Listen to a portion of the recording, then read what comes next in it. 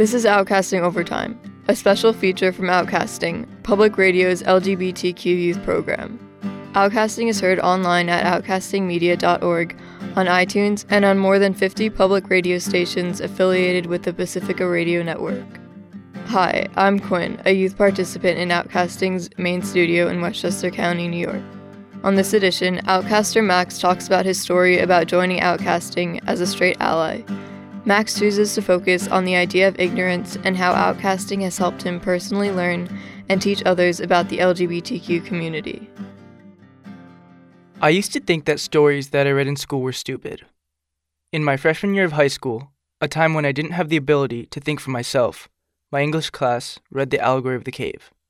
My mind was blown as Plato's story challenged the idea of ignorance, and I began to appreciate more of what I read in class. The Allegory of the Cave is a story of prisoners who are chained down to only face the backside of a cave.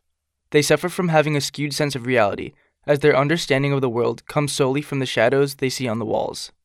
When a prisoner is freed from his position, his changing understandings baffle him.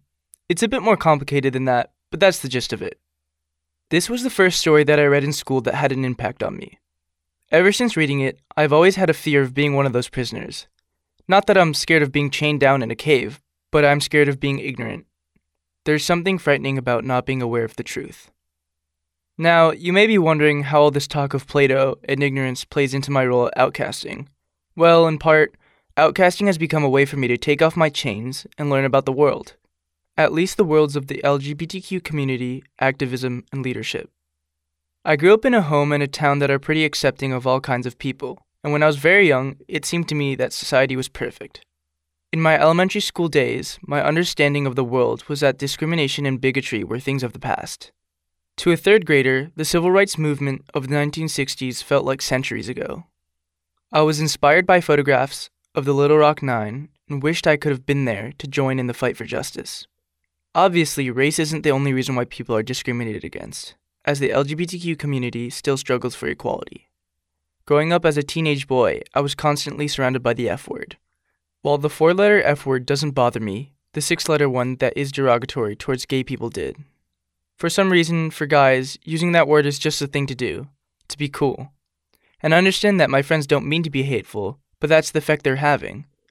That always bothered me, how they could be hurting someone unintentionally. I never wanted to do that, and my fear of ignorance was always playing in the back of my head. One night, I think when I was a freshman, my mom and I were having a conversation about family friends who happened to be a happily married gay couple. My mom casually shared that she wondered who was the husband and who was the wife in the relationship. I knew she didn't have the slightest bit of hatred in her, but she just didn't know that the question she had asked was a bit offensive. I was slightly taken aback, just as I had been with my friends. After explaining to her that their marriage wasn't defined by traditional roles, I was forced to pose a question to myself. If my parents, who are accepting and loving individuals, make unintentionally hurtful comments, do I? Did I make microaggressions? Was I ignorant?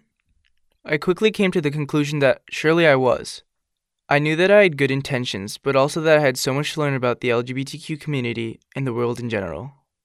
I realized that I was troubled by what I understood as my complacency with my ignorance, so I felt that I needed to find a way not only to help end ignorance in others, but also within myself.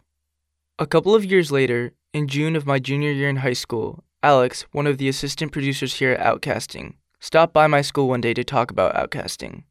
Walking into the meeting, I had thought that I was going to hear about a radio station like 102.7 or another average music radio station. After hearing Alex share what Outcasting does in giving youth a voice and sharing their views and knowledge of the LGBTQ community, I was blown away. It felt like the perfect opportunity for me to learn about myself and teach others while being an activist.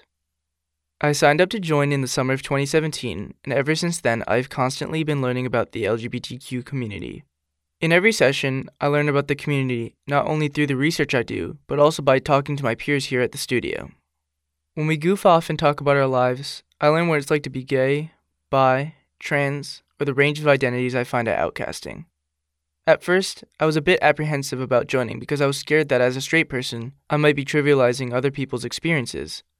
I soon found that this was ridiculous because although I'm not a member of the LGBTQ community, I'm supportive and truly open to learning about it, and that's what matters in being an activist.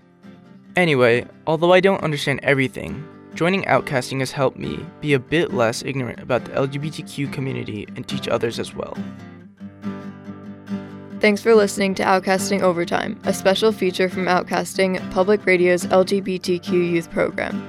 Outcasting is heard online at outcastingmedia.org, on iTunes, and on more than 50 public radio stations around the country. Outcasting Overtime is a production of Media for the Public Good, a nonprofit organization. Visit us at outcastingmedia.org to get information about Outcasting, make your tax-deductible donation, watch Outcasting videos, access our social media links, and listen to the show. Thanks, and thanks for listening.